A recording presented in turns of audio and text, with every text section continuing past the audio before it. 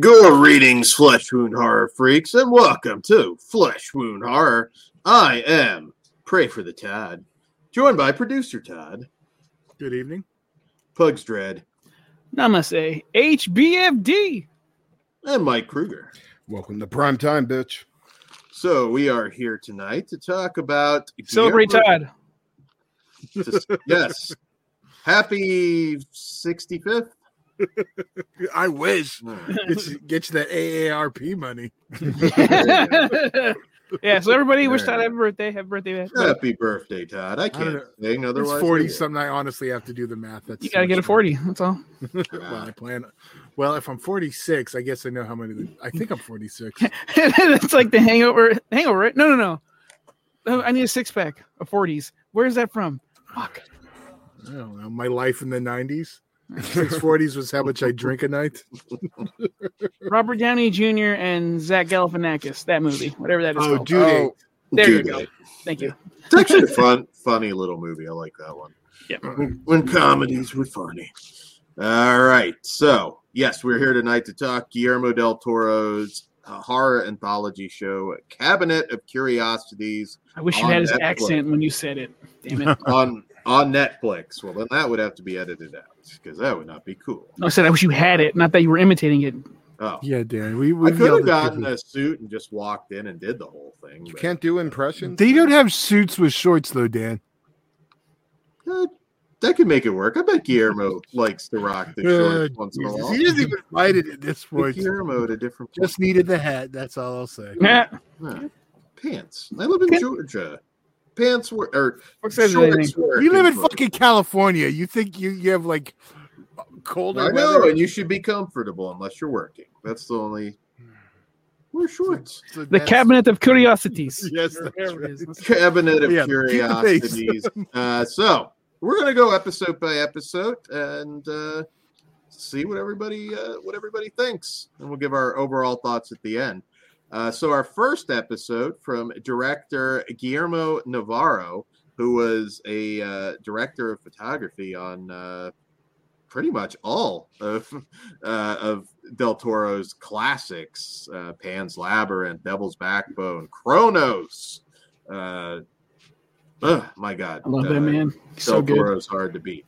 And our first story is actually based on a short story from Guillermo del Toro, and it is a Lot 36. And in this one, an ex-vet buys a storage locker. Shout out Ben Green. Contents to pay off debts, but buys more than he bargained for when he purchases a lot owned by a strange old man. So, so this basically follows this guy's kind of a hardcore racist around the early 90s, I think, Gulf War kind of era. He just wants his share, asshole. Played by Tim Blake Nelson, who a lot of people remember, Oh Brother, Where Art Thou? Amazing actor. And I don't know if a lot of you would have spotted this, but my dog loves it too. What'd you tell him? Fuck. That's what I said. But anyway. Command in German. I couldn't. Yeah, that's what I thought too. So Amelia, did you recognize her? You probably wouldn't have, to be honest, but I didn't recognize her. Very iconic role. Elpida Carrillo, who played Anna in Predator. Yeah. Yes. Shit. 35 years ago. Yeah, 35 years ago. So, thought that was really cool. It was like, I recognize. And then, Kruger, what did you think of Lot 36?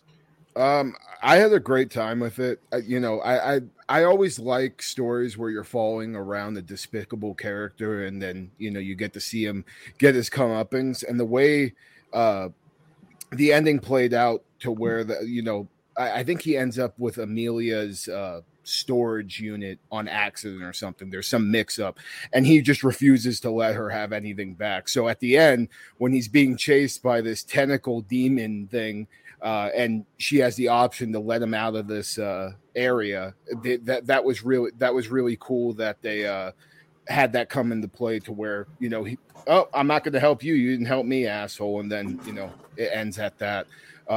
Awesome creature too. I loved all the occult stuff. He ends up finding this book and trying to discover, the past of this unit and that he, bought. And it was a great time and really strong first episode. Like as soon as I saw this, I knew this show was already going to be my shit. And awesome stuff. Well, it opens up. Every episode opens up with Guillermo del Toro, so you're already playing with house money, and the fact that the story that continued to follow this, Lot 36, was excellent, fucking great, awesome acting, really cool creature. That was shocking. Not many things dropped my jaw. That did, because I was like, that's gnarly. I like this. And it's just really, really cool. This also I want more. So I'm cool with them being this short, but if they want to, they can just make these weekly movies. This was the shortest. This was 40 some minutes. Most trended a lot right of around an hour. Yeah. But yeah, this is some good shit and quality horror. Well, I won't go too far. I'll be super general. I liked Lot 36 a lot. I liked the despicable character a lot. I thought he made some valid points from his point of view, which is the first thing we get in the radio. So that was rad. But yeah, I think it's phenomenal. Just check it out and watch out for that fucking nasty tentacle thing. Yeah. I absolutely love this.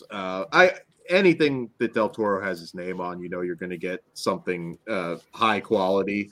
We all have our favorites, but generally speaking, the guy doesn't make shit. And even when he's producing. I thought this was fantastic. Just in general, perfect for lovers of the classic weird fiction, which we'll be talking about a little bit later, and EC Comics.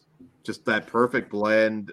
More of this, please. But Lot 36, not my favorite episode, but man, did I enjoy it a lot. I think Tim Blake Nelson, amazing actor.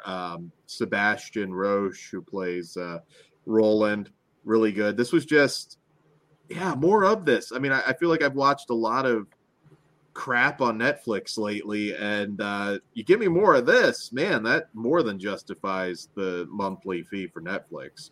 I think the creature design was great. Everything was just perfect in here. Del Toro's no Rod Serling. He is a little difficult to understand at times, but okay. I do love. Well, it's right. True. He knows 2 languages. You know one. Shut up. This is true, and I would not coming off a little Caesar-y, Dan.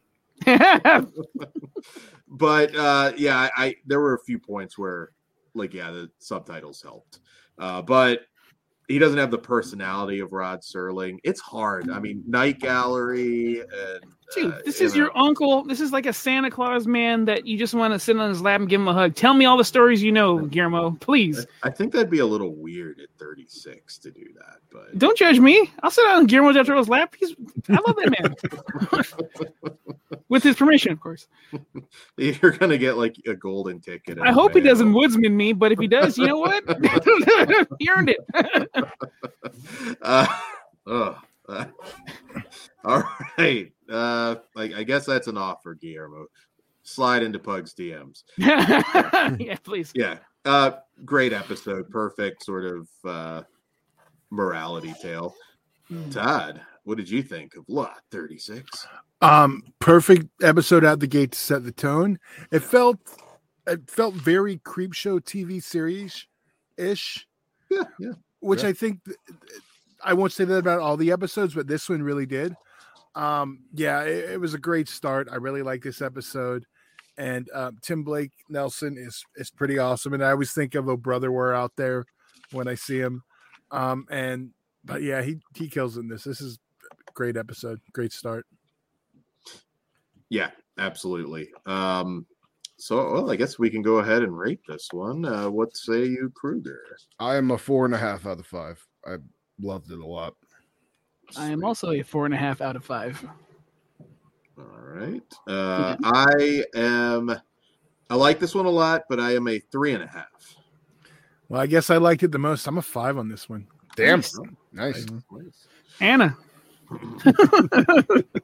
All right. So moving on to episode 2, this time from director Vincenzo Natali. And you should probably recognize that name. He's the director of Splice, Cube, one of my absolute favorites. And this is adapted from a very popular story that I'll tell you about. But first, the synopsis: Graveyard What's Rats. it called? Thank you. Graveyard Rats. A grave robber eyes the riches of a wealthy new arrival to the cemetery, but must survive a maze of tunnels and an army of rodents to secure them.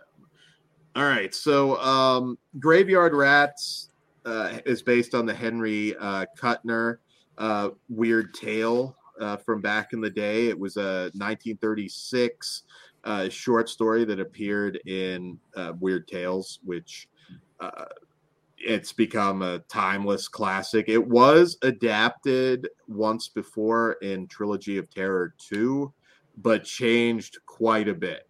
That one's very much kind of a different story, but this is fairly faithful to Graveyard Rats.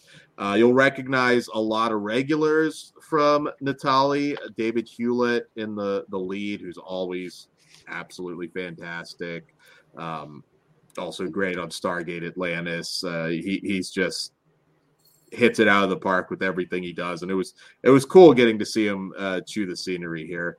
We also get Julian Richings, another regular who's been popping up in everything lately. I've always loved that guy. He's excellent. I'm a weird fiction junkie. The Lovecraft Circle, Kuttner. I'm a big Clark Ashton Smith fan. I just really love that era. So it's really cool seeing these kind of pulp tales get adapted. And I think Graveyard Rats is fucking phenomenal. This is just fun. I really enjoyed the first episode, but when I watched this, that's when I started messaging everybody. You gotta watch it. Like, I think this is something special. And I didn't get one of those messages, asshole. Yeah, we're reviewing it, so I thought I did tell. It's not a message. You're not a member of the community, so you didn't get it. Oh, that's fine then. PM you privately, I guess. But I loved it. This one is so much fun. Look, it's hard to say, just give a blanket recommendation for everybody, but I feel like 99% of you are going to love this. It's just a good time. Classic horror story. They hit it out of the park. What did you guys think? Well, it's funny because you mentioned the runtime of the last one. This one's even shorter. This one clocks in at 37 minutes. Wow. All and right. then we jump up to the higher runtimes. Yeah. Okay. Yeah, this is another one. Yeah. It also kind of creep show-ish. I mean, it would fit good Very there. creep show. And makes sense that they were adapted it for the other thing. Yeah, this one is another I just really loved. Another one, right at the top. So like the tone for me is set on this show and I'm loving it. And this one is, it's a good one. Yeah. And read Henry Kuttner's story too. Kuttner's great. Go for it, Kruger. Yeah, I love the main character. Just the reason he's grave robbing too, like, he has motivation behind it and it makes sense. He has these sharks that are down his neck, to repay him back his money. So it makes sense why he's going through all the lengths he's going through to, acquire all these people's stolen jewelry. And the way that plays out, where he ends up in a fucking underground tunnel with a human-sized rat that is a practical animatronic, that thing just looks so fucking cool. And I saw some behind the scenes photos of it too, and a couple of videos Netflix posted, and it just looks so badass, like awesome, like mutant looking rat that looked like it could come out of like Resident Evil or something. And that on top of the little undead ghoul that we run into too, that is chasing him down because he stole something of his. There's a point where he's being chased by these two things. I'm just like, this is fucking awesome. And you have this zombie chasing after him, you know, because he doesn't have a torso, so he's just chasing on his hands, going mine, mine, mine after he steals this jewel from him. It's just so fucking fun, and the way the story closed too with that final shot, fucking amazing. Definitely one of my favorite episodes. Yeah, I enjoy this one a lot too. It was very claustrophobic at times, and I was all in. It made me like just dive into the story even more. Everyone did a fucking fantastic job. I'll just shoot a little load here, but I do think as a whole, this is like top quality horror genre material that we've got this year, and you know, this is just a building block, a foundation to it. So yeah, good shit. Great shit. Awesome shit. Good shit. Yeah, all that jazz. Yeah, what more to be said? Graveyard Rats, I think better than the Trilogy of Terror 2 story, which always it's well worth watching. I like Trilogy of Terror 2, but it's nice to kind of see this get like its proper due, which I think Natalie does here. So, ready to rate it? Yep, sure. Well, I'll go first this time. It's a 5. Yeah, 5 for me too. 5 for me. Oh, I'm the asshole this time. 4.5. Sorry. It's really good though. Everybody's going to have their favorites here. So, all right, moving on to our next episode from director David Pryor. Richard? Hold on, sorry, I lost my space. The director of Empty Man, which I was a big fan of. Me too. And I was not. You were not. I fucking hate that movie, actually. But wow. This is actually based on a 1980 Michael Shea story. And Michael Shea, kind of an unsung author, passed away probably 5 or 6 years ago. And he is a cosmic horror icon. Doesn't get his due. The Autopsy, there is a new collection with this story out there in paperback, so it's not too expensive for you guys, but I'm a big fan. Polyphemus, he's written some really cool stuff. So somebody else to check out for your readers out there. But The Autopsy. So this follows a seasoned sheriff who investigates a dead body in the woods and calls on an old pal, a medical examiner, to help piece together a series of chilling events. So this is very faithful to that story from what I remember. It's been years since I've read it. I do recall the lead, who's played by F. Murray Abraham here, legendary F. Murray Abraham, was, I think, a little bit younger in the story. But other than that, this one, at least I remember the ending being very much the same. And this one is fucking awesome. What an ending. Once again, chilling, just different at this point. I know, and one thing, by the way, not to rewind, apparently, and I didn't check this, but apparently you have the option to watch Graveyard Rats in black and white, which I didn't realize. I don't know if that's for any of these other episodes, but I believe it's just Graveyard Rats. But back to The Autopsy.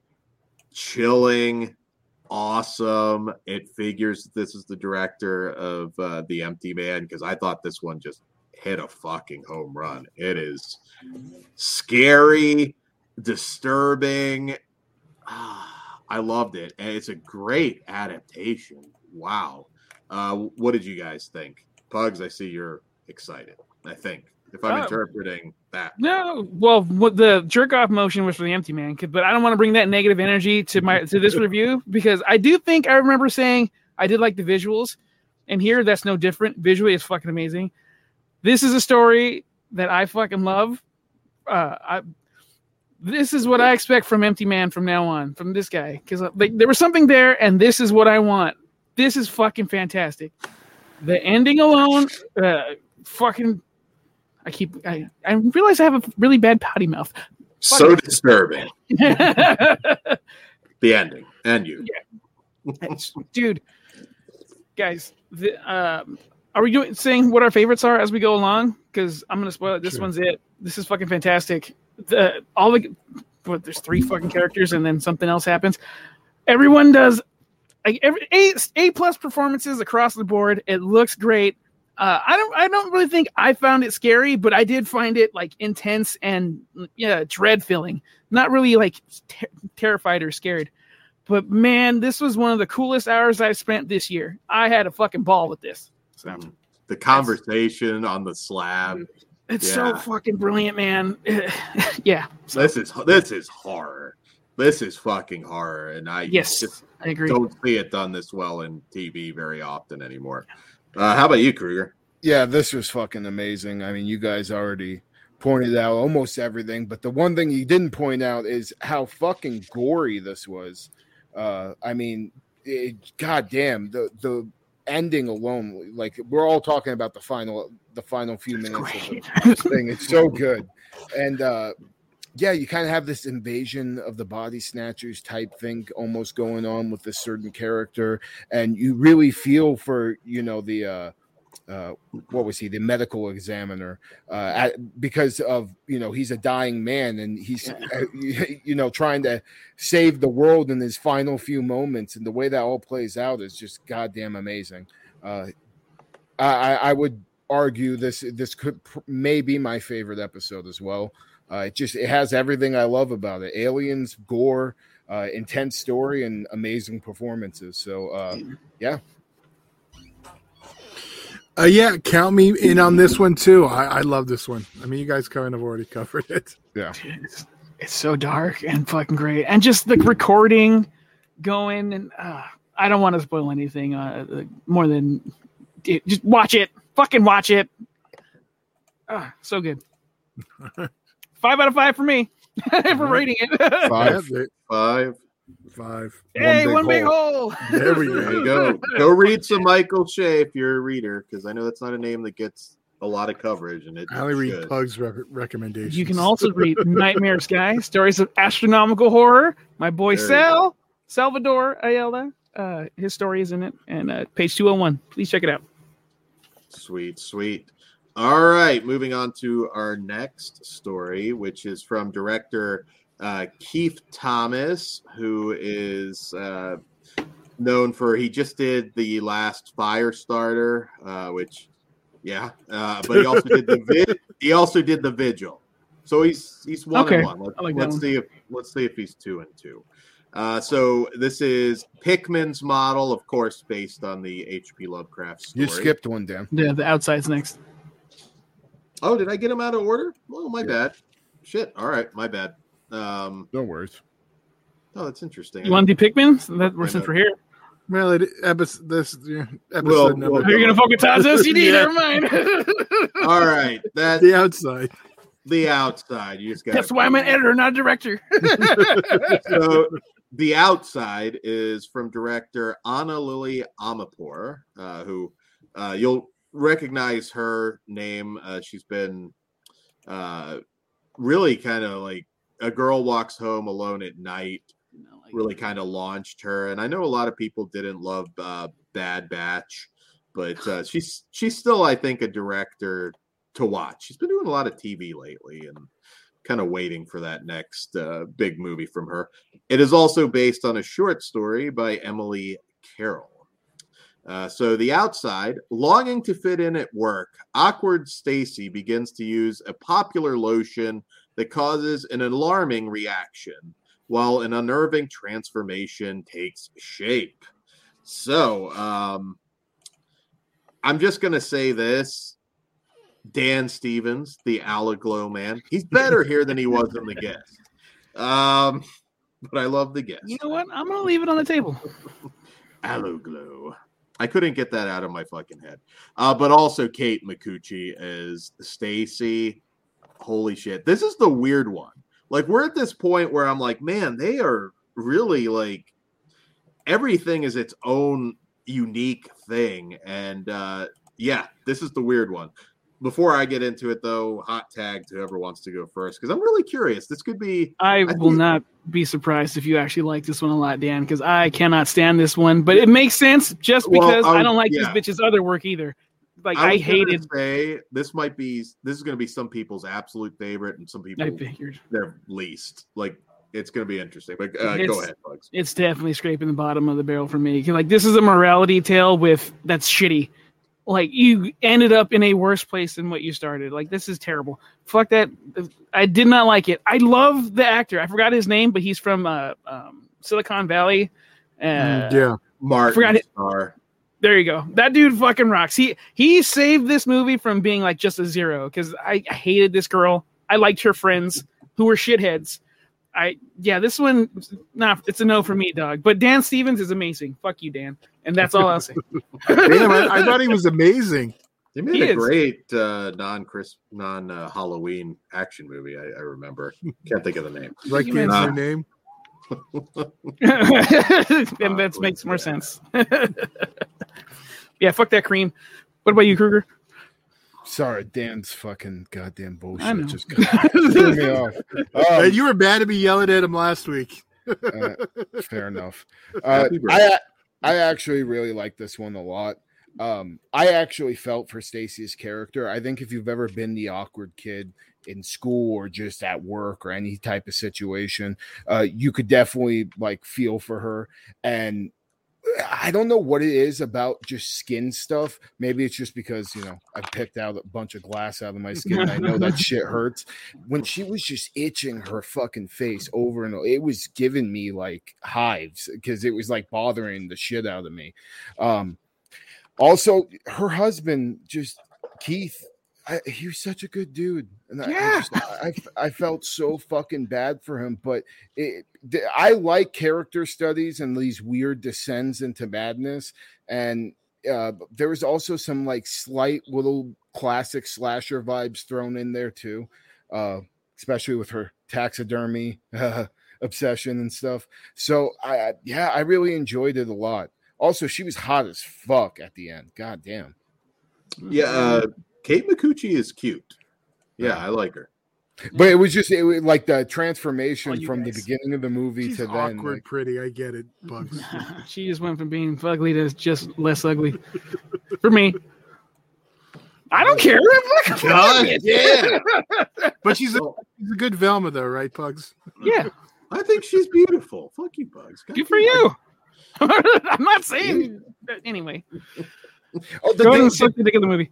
The one thing that was kind of weird though, the Dan Stevens thing. What other movie had a similar premise to like what his character was doing, where like it was like some infomercial person? Further instructions? Is that where you're going? Maybe there was no guy in the Wait Further Instructions. It was just this white old screen. It reminded me of something else, and I was wondering if you guys knew what the hell it was. He just looked very evangelical to me, and just maybe Righteous Gemstones. I don't know. Yeah, but Dan, go ahead. Did you like this one a lot? I loved it. Now again, very very different. That's the only reason why you liked it. It takes place. It's like its own. Halloween Ends disagrees with that statement, there, Bucks. Yeah, well, that's a different piece of shit. But this one, we all fucking hated that. Todd, even you were. Todd likes it. No. My yes, and my point of that was that it did something different. So that doesn't mean you should automatically like it. Because if we actually go back in history, it would have gotten a 5. The things that do something different are generally the things that are hated. Yeah, well, this one I'm kind of curious. I actually see a lot of people liking. I think this will be more in the like column. Weigh in the chat. I'm very curious. You don't need to. Where this one ranks for you, but it is actually. I think I said a short story, but it's actually a web comic. So I'm gonna have to check that out because I'm kind of curious to see what that looks like. It takes place in its own weird universe. Like we have bank tellers, but I do have a question. Are all these stories in the same universe? That's never like fully clear, huh? I don't think so. Okay. All right. I don't know what I mean. They really haven't made a definitive saying though, right? I mean, yeah, but I think it's just like every kind of like Creepshow. They don't really tie together. Okay. But see, I feel like Creepshow is in its own universe. But then if you go to something like Masters of Horrors, I don't think they are. But there's also the cosmic horror vibe, and I get what you're saying. Okay, go ahead, Dan. Yeah. Sorry. So this one, like I said, it's very. I don't want to call it the comedy episode, but I guess you could call it the eccentric comedy episode. It's very what the fuck. I don't think the husband is exactly realistic. I thought his reactions to some of her madness were funny. It's very he's chill. Just from Fargo, dude. Yeah, very, that's how they do it over there. Very chill dude that probably needed to, set her straight a little bit earlier. Wow. Dan, did you just say that? Well, if your face is fucking falling off, you say, hey, that's what I heard. I don't think Dan has the balls to do that, but go for it. You mean Dan has the good sense not to do that? Shut the fuck up, Todd. Either way. Dan's doing it. I was protecting him. Then what does he do? Hey. So anyways, Dan, you're right. The sort of warm the shit up. We'll just call it creature effects. That's not exactly accurate, but yeah, very gross, very what the fuck. The taxidermy comes into play. Mm-hmm. I just love this one. I was like, holy shit, this is Kate Micucci is known for comedy. I know Garfunkel and Oates, they do the songs, the funny songs. She's a voice actor too, right? Yeah, Velma on Scooby-Doo, Big Bang Theory. I know she was Clayface in the Lego Batman. Yeah, she's. I didn't realize it. She's always funny, always fantastic. Not really. You get a peek at something even more that I think she's capable of as an actress. It very weird, very awkward. I loved the last shot, which maybe might go on a little bit too long for some people. But reminded me of Pearl. Yeah, it's like a perfect sort of cap off to the story. And yeah, man, I couldn't really rank these in all honesty, just because they are all, I mean, there's some similarities. In fact, I know they grouped them in twos, like you had Lovecraft Night or whatever they called it through Netflix. But this is fantastic. It's good. You're going to love it. You're going to hate it. I don't know where you'll fall, but if you like really weird, awkward, eccentric horror, I think they slayed this one. I loved it. All right. I'm with Dan. I did like this one too. I don't think I loved it as much as him, not on the chin, but I did really have a good time with it. So it is different. It does kind of feel a little out of place, but yeah, actually, I brought up Creepshow a couple times earlier. This feels like it'd be more at home with the Masters of Horrors. Oh yeah, for sure. And that's a good thing, because I love those. And yeah, this one is another one I really did like. I mean, I think Pugs has a casting problem. So no, that's not just the main problem. I don't like the director either. So. Okay. Have to be a supermodel for Pugs. God damn it. Be a lot better. All right. Yeah. All right. So let's go ahead and rate this one. I'm a 5. I am a 4 out of 5. I am a 1.5 out of 5. I did not like this at all. It would have been a 0 if Homeboy wasn't in it. I'm also 4 out of 5. All right. That is The Outside. Moving on to Pickman's Model, which I jumped the gun on. From director Keith Thomas. Once again, Firestarter. Remake, The Vigil, which I think we all like The Vigil, if memory serves. And, of course, based on the H.P. Lovecraft story. And in this one, art student Will meets introvert Richard, whose terrifying works of art begin to have a deeply disturbing effect on Will's sense of reality. So we get Crispin Glover in this one, which is always a treat, playing Richard Upton Pickman. Hot tag, whoever wants to go. Go for a career. Yeah, this was fucking awesome. I absolutely love this episode. The one thing I really liked about the story is how we see the main character William through like 2 different time periods too.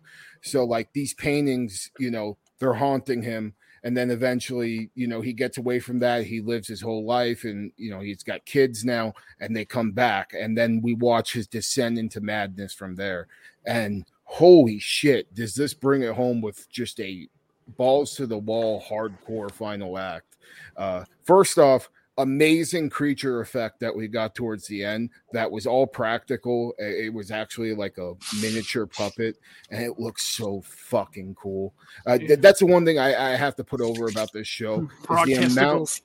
The amount of fucking creature effects they have in this thing that are all practical. I mean, it's amazing. I mean, obviously there's some CGI mixed in there, but there is an animatronic behind all of that, and it looks amazing.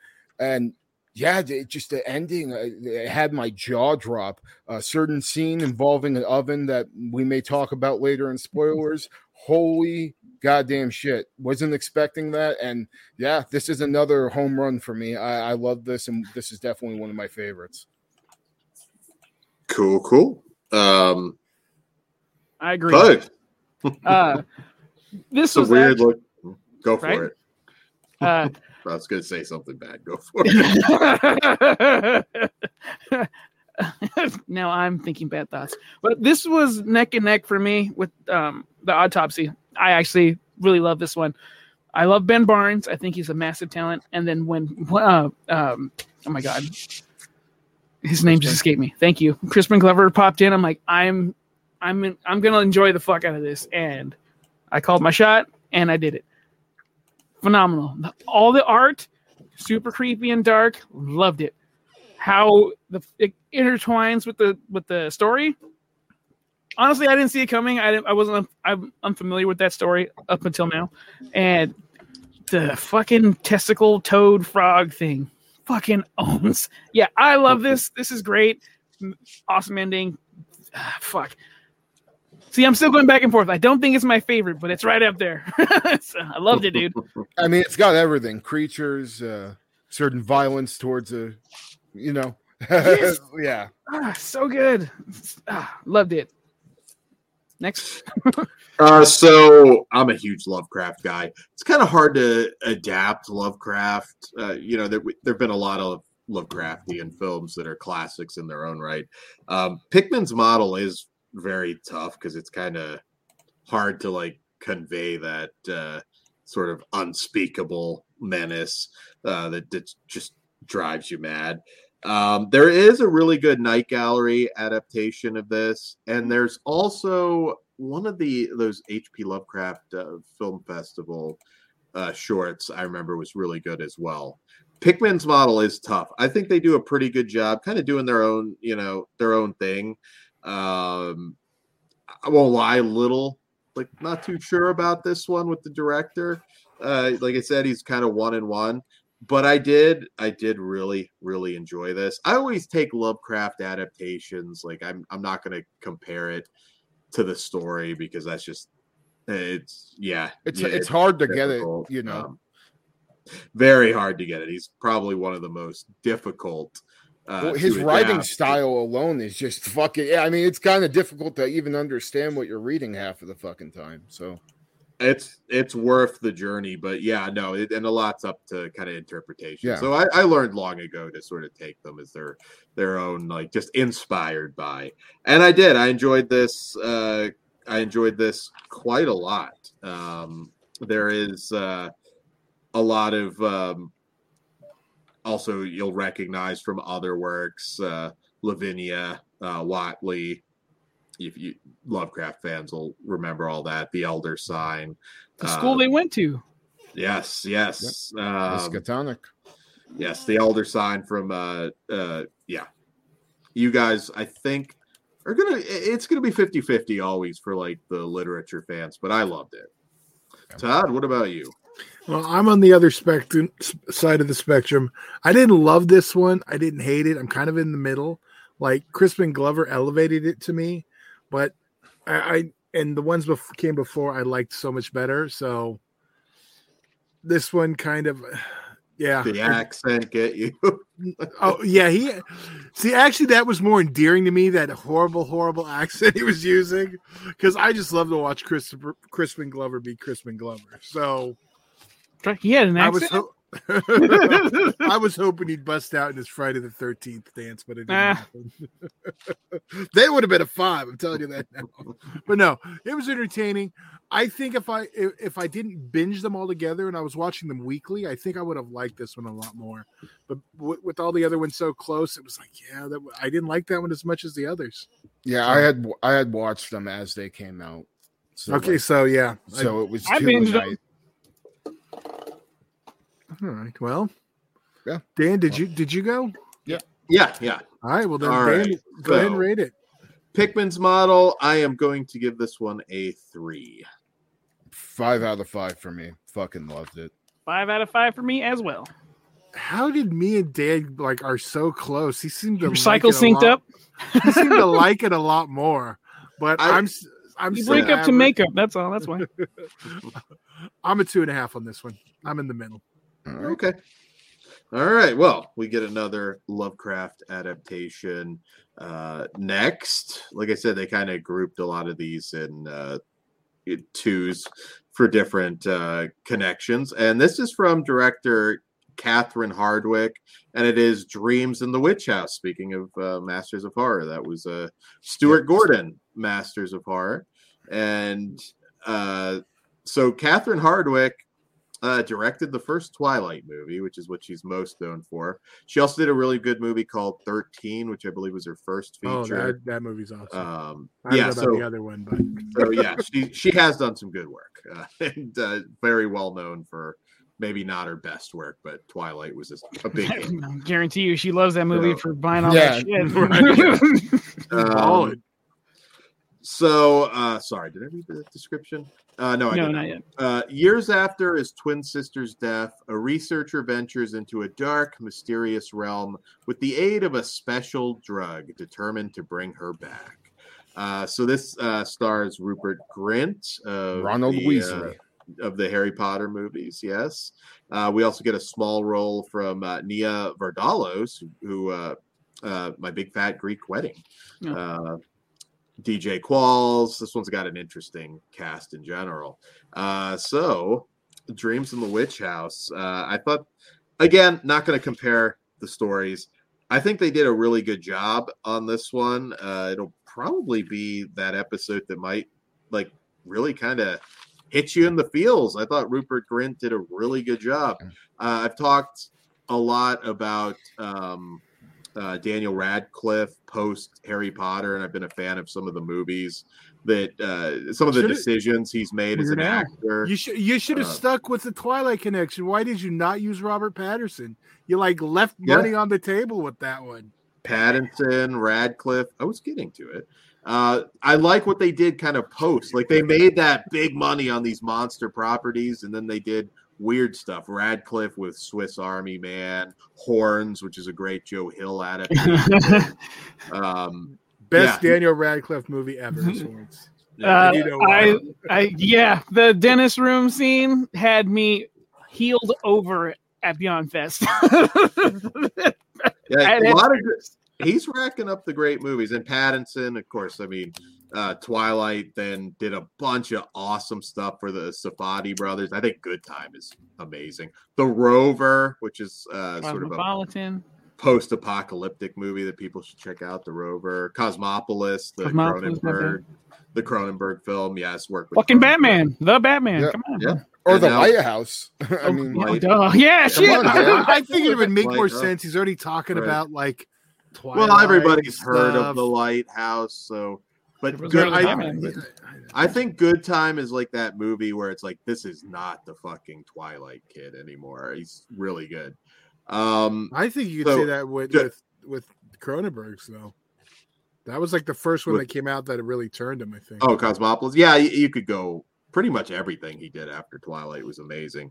He didn't okay, I'm going to do a romantic comedy, which I'm sure he had offers for shit like that. He just kind of went with the harder choices, and I think it paid off. Well, he had Twilight money. It was the hard. Yeah, choice. he had a lot of fuck you money. I'll do what I want. Dreams in the Witch House. Rupert Grint. You know, I saw him in a funny movie. I think Moonwalkers it was called, with something like that, with Ron Perlman, like faking the moon landing. That sounds awesome. So I'm interested already.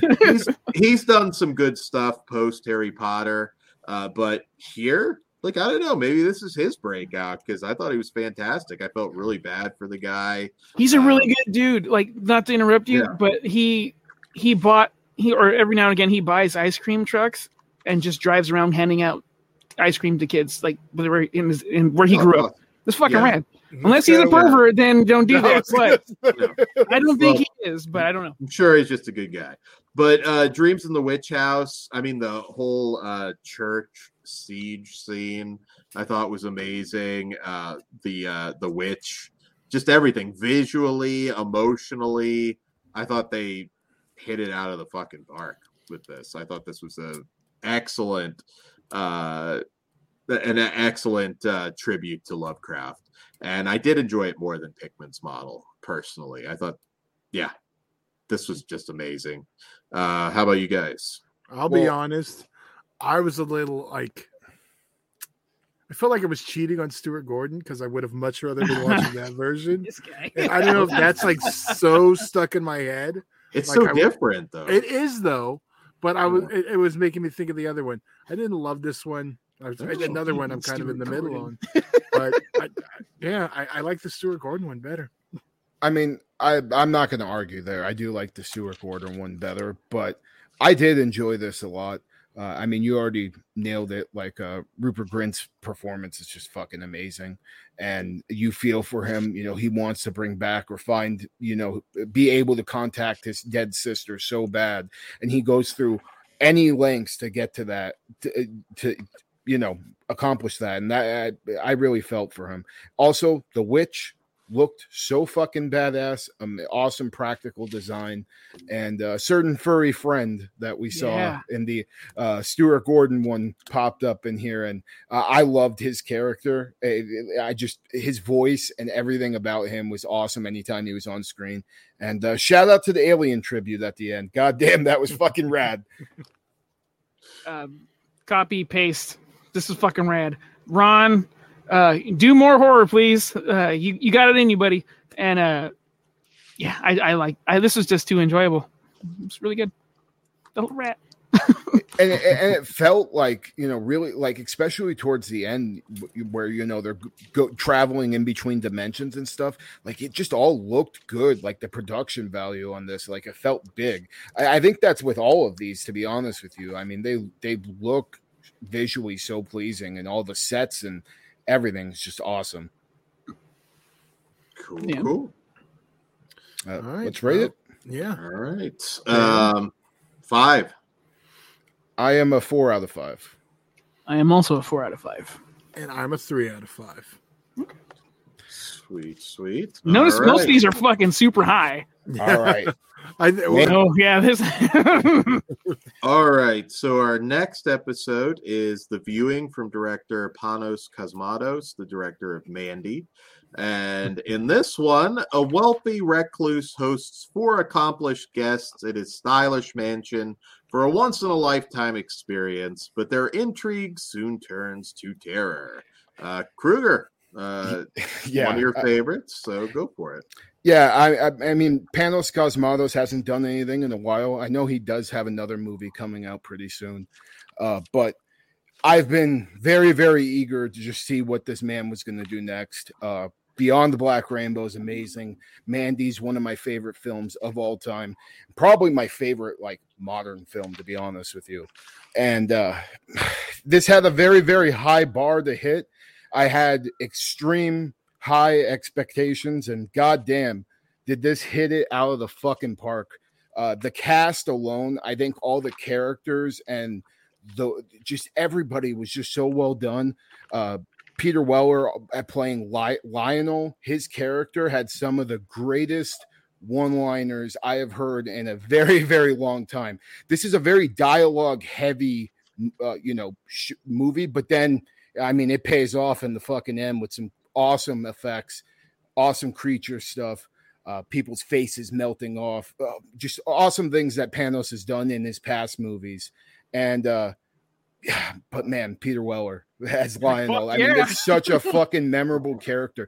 That line where he's like, "I've seen things that would make you shit your brain, Kimosabi." That is, at that point, I was like, I already fucking love this. Also, that cinematography, that weird yellowish orange neon color that Panos is playing with throughout this, fucking amazing. I love this.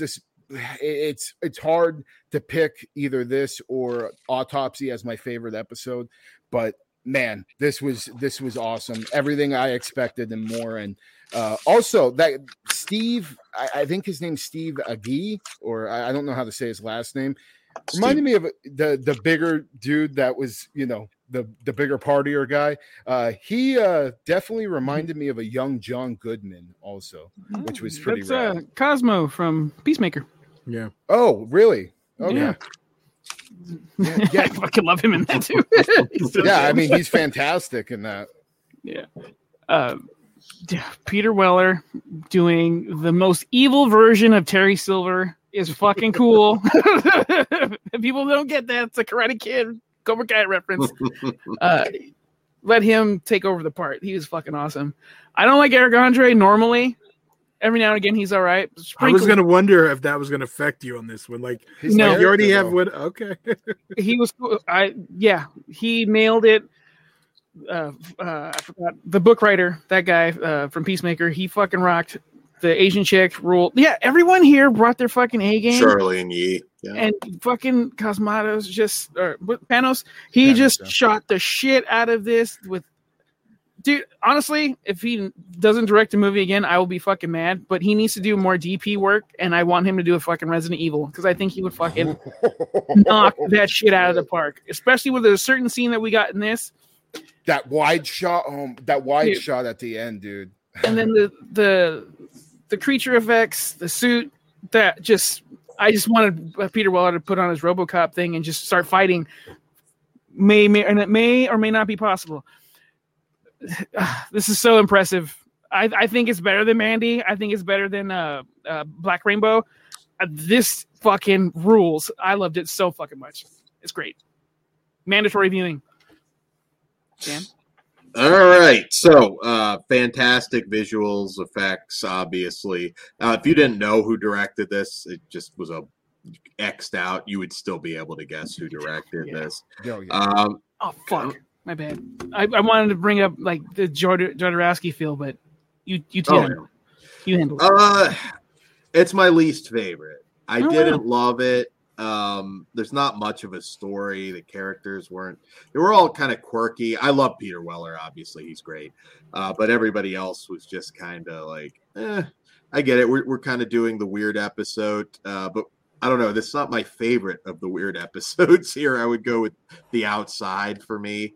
The visuals are great. It looks amazing. It didn't quite click for me. It felt a little bit longer than it had to be, and that's not good when you're dealing with a short. I don't think you really like hangout movies, Dan. Like when people just hang out and just. I love hangout. I don't think so because Todd would back me up on that one. Hold on. What's your favorite hangout movie, Dan? Of any genre? Did I say 12 Angry Men? Hangout movie. Oh man, I'd have to run. Just like give me one or two you like. I think it's just Clerks. If you want a recent one, okay. I mean, Clerks is fantastic. I like a lot of hangout movies. I didn't like the characters. That's what I'm saying. It's probably the characters and the they're all like these, upper class like partier type. They're sitting around doing drugs literally for 30 minutes of the movie. Yeah, and that's kind of an issue because I'm like, oh wow, this looks fantastic. Obviously, this is Panos' episode. That doesn't really sustain it for 40, 50 minutes, whatever the length was on this one. I don't think it's and I loved Mandy, so again, I am a fan of the guy. It's just this one just didn't really work. Yeah, harshed my mellow, to quote Peter Weller. I don't know. It was like, okay, really, but I mean, harshing my mellow, man. If this is like the worst for me anyways of the series. That says a lot because again, it's not bad on a technical level. I just didn't connect with this one too much. It didn't work for me. So the fact Peter Weller didn't shoot anyone in the dick lowers my rating immediately. Honestly, I'm kind of closer to Dan on this one. Unlike him, I'm still on the fence about Mandy. I haven't rewatched it. I know you love it, Kruger. Which movie. I need to do. I need to revisit it. And I'm kind of like that on this one. This one felt like a lot like I do love a hangout movie. Not that I'm saying Dan doesn't, but it didn't feel like we were really going anywhere for too long. It was just like the story didn't feel like it was being advanced to me for a while. And I kind of was like, all right, come on. But it was all character development. You're getting to know these people. I get that. It just, I don't know. I found him interesting enough. See, maybe I didn't like the people. Yeah, I would definitely be sitting there doing space cocaine with these motherfuckers. I would just Peter Weller just tell me what you and fucking Guillermo can talk to me all fucking day. All right, well, on that, what are we gonna rate it then? I mean, easy 5 out of 5 for me. 5 out of 5 for me as well. Dan, I'm a 2. I'm a 2.5. Okay. All right. On to our last episode, which is from director Jennifer Kent, who, of course, is known for The Babadook and also stars Essie Davis, who starred in The Babadook. And in this one, The Murmuring, we follow, mourning a major loss, ornithologists, Nancy and Edgar, flock to a secluded home to study birds. But the house's history reveals heartbreak and horror. This is also based on a short story by Guillermo del Toro. So in addition to Essie Davis, we get Andrew Lincoln playing her husband, which I think is a good thing. Like, I kind of want to see him in more non-Walking Dead stuff, and I still like Walking Dead. No bullshit. It took me like 5 minutes. I'm like, I know this motherfucker, and I didn't pay attention to the names. Oh yeah, you dropped off a long time ago. I forgot. So very heavy Shirley Jackson kind of vibe to this one. Very grief-based horror, which is kind of ruled the genre for a while now in many cases, and I loved it. I thought Essie was fantastic. You know, you just wanted to give her a hug. It was really hitting you in the feels. I think, once again, Andrew Lincoln is an amazing actor. I hope it's not a case of like a lot of the Lost cast who kind of had like brief runs, but then most of them all kind of just faded away. They never really fully capitalized on the Lost bump. I hope Andrew Lincoln can, because Andrew Lincoln's just an excellent. Yeah, but what's he done since he's left? That tells you something. Well, he's only stage stuff, hasn't he? Yeah, he hasn't been gone very long. We're not talking. It's been like 3 seasons, Dan. He's also coming back. So there's. Is he really? Well, spoiler. Yeah, thanks, Dan. Well, you already knew that. That's been. I didn't know that. Well, that's been announced. I didn't know that. So Dan gets to be a dick. He's just like, fuck you. It was announced. This is a great ghost story. I really loved it. I love the visual of it. I don't know if it's within. It might be within. It's different from this, but Stephen Gregory book. I've got a thing for birds and horror for something, but yeah, check that one out. The Cormorant. Different from this, obviously, but I love that book. Yeah, they again a little bit different. I mean, I guess you can make some comparisons to Dreams in the Witch House as far as coping with loss and grief goes, but they went out with a banger, I think, for me on this one. The chemistry between the two actors, the look of the film, it ended perfectly. I thought they might have gone a different direction with the ending, and it kind of surprised me. So, I wouldn't call it a shocker of an ending or anything. Just I thought they might have gone a different tone. I loved it. What did you guys think? I think on a technical level, it looked great, and the acting was great and stuff. But just in general, this type of story isn't the type of horror I enjoy. I actually thought that this was kind of a dud as the last episode. It's my least favorite episode out of all of them. Not to say it's bad or anything. It's it's a good ghost story, but at the same time, I just when you have these amazing, fantastical creatures throughout the whole series, and just everything up until this point felt like it was right in my wheelhouse of what I love about horror, and then this was just something different. I didn't hate it or anything, but I was. What's your favorite ghost story? Are you like a fan or movie, The Haunting, or? It would. You would have to give me a minute. I'd have to look at a list just because I don't. Not your thing. Yeah, they're not like I like paranormal movies when you see the demon and shit, or you see like a dead ghost corpse, walking around. What the hell was that one? Terrified. I like. Ooh, that was really good. I mean, it was really fucking good. Yeah, with the little kid ghost on that was cool. So I'd say maybe that one. I'm not really sure, but it just wasn't my thing. I was hoping for something stronger, but again, every other episode was definitely something in my wheelhouse that I loved. So it didn't hurt it too much. And it is an above average story, but at the same time, like I said, not really my thing necessarily. I think the placement of this release affected it for me as well, because I won't say it's a sour bite to end the meal, but I was like, oh, well, that wasn't as awesome as everything else, but for me, it wasn't as shitty as the cream. So it's still cool. The cream story, whatever. Lotion story. Okay. Dan's not cream? my own cream. Lotion, cream. Are we on? No. Dan uses lotion to make cream, so it gets. Oh, what the fuck, Todd? Alaglow. No. Everybody yell Alaglow when you're done. That's pretty funny. Seeing the birds circle and stuff, like there's some cool parts, but I just wished I liked it more. I do think Andrew Lincoln fucking knocked it out of the park. I do want to see more of him as well. Yeah. But yeah, it was just my Sunday didn't get a cherry, and it wasn't a sour bite to end the meal, but it was just like, oh well, I hope we get more of this, because this is most of it was fucking awesome. Yeah, poor Rick has bad luck with women. I mean, give the poor guy a tuggy or something. God damn. Someone else wasn't banging her the whole time. So yeah, that would have been funny. He just popped in and Rick goes, like, "You can't protect him, Rick." Still don't know if that's his kid. Then also just that better be the season finale. Oh, that was good. You get a flashback. What? Oh, I'm with Pugs. It wasn't a whimper, but it wasn't a bang. It maybe placed in the middle. Maybe if it was spaced out more and I was watching weekly, but yeah, this one just kind of like, yeah, we're done.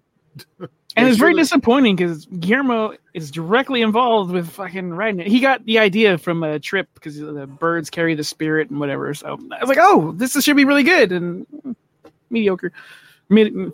Yeah, fuck it, mediocre. Gregory, you were saying something? I forgot now. Oh, my bad. No, all right, well, let's go ahead and rate it. I loved it. I think it's great. It's just a great ghost story, great quiet horror. I'm a 5. Another 5 for me. I am a 3 out of 5. I am a 2.5 out of 5. I am a 2 out of 5. Okay. Oh, wow. Right on. All right. So look at all of these pretty much upper echelon, closer to the 5. And that's what we're going to figure out now. So what would you give the whole series as a whole? 5. As a whole, yeah, I have to give it a 5. It's one of my favorite things I've watched all fucking year. And it also had me tuning in every single night to make sure, as soon as those episodes dropped, I could watch them. And I can't say that really about anything else other than this show when it comes to Netflix, at least. So I do think this is like one of the top things the genre has gotten this year, like as a whole. Like, it's top tier shit. We need more. Please make this annual.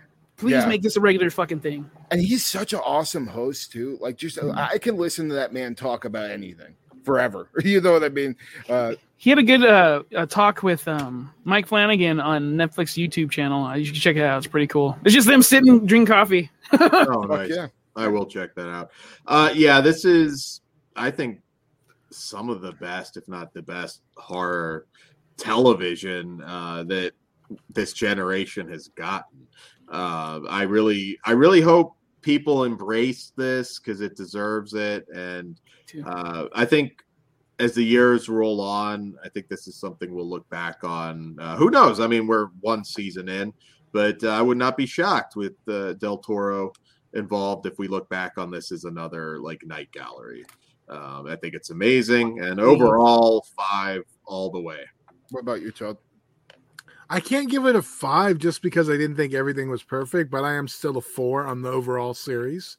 There's some 5s in there, but a series as a whole, I'm going to say it's a 4, and I do want more. I gave it a 5. I gave one of them a 1.5. I get that. I'm just kind of like the way my brain's kind of working. It's a 4. Cool.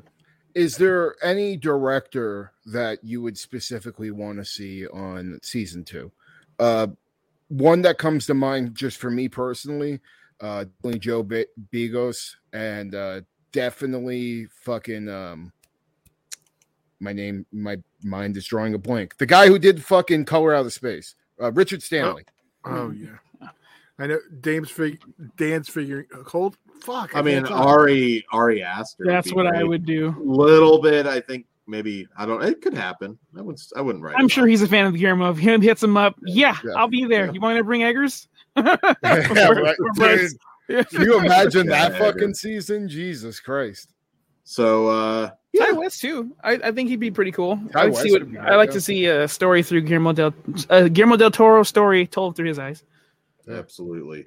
So guys, check it out. Netflix. Oh, hold on. What? Pitt.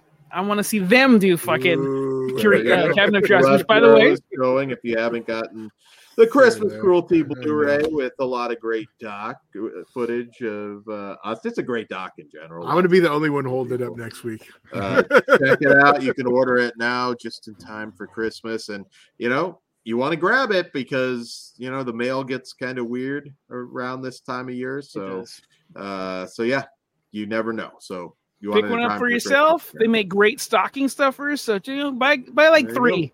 Just support the cause. So on that note, patreon.com/fleshwoundfeatures. It all starts at just $1, and you can help support us there. We appreciate it very much. And that's all I've got. Good night, guys. Good evening. Stay sick, motherfuckers. Happy birthday, Mr. Todd. I'll see you in Disneyland.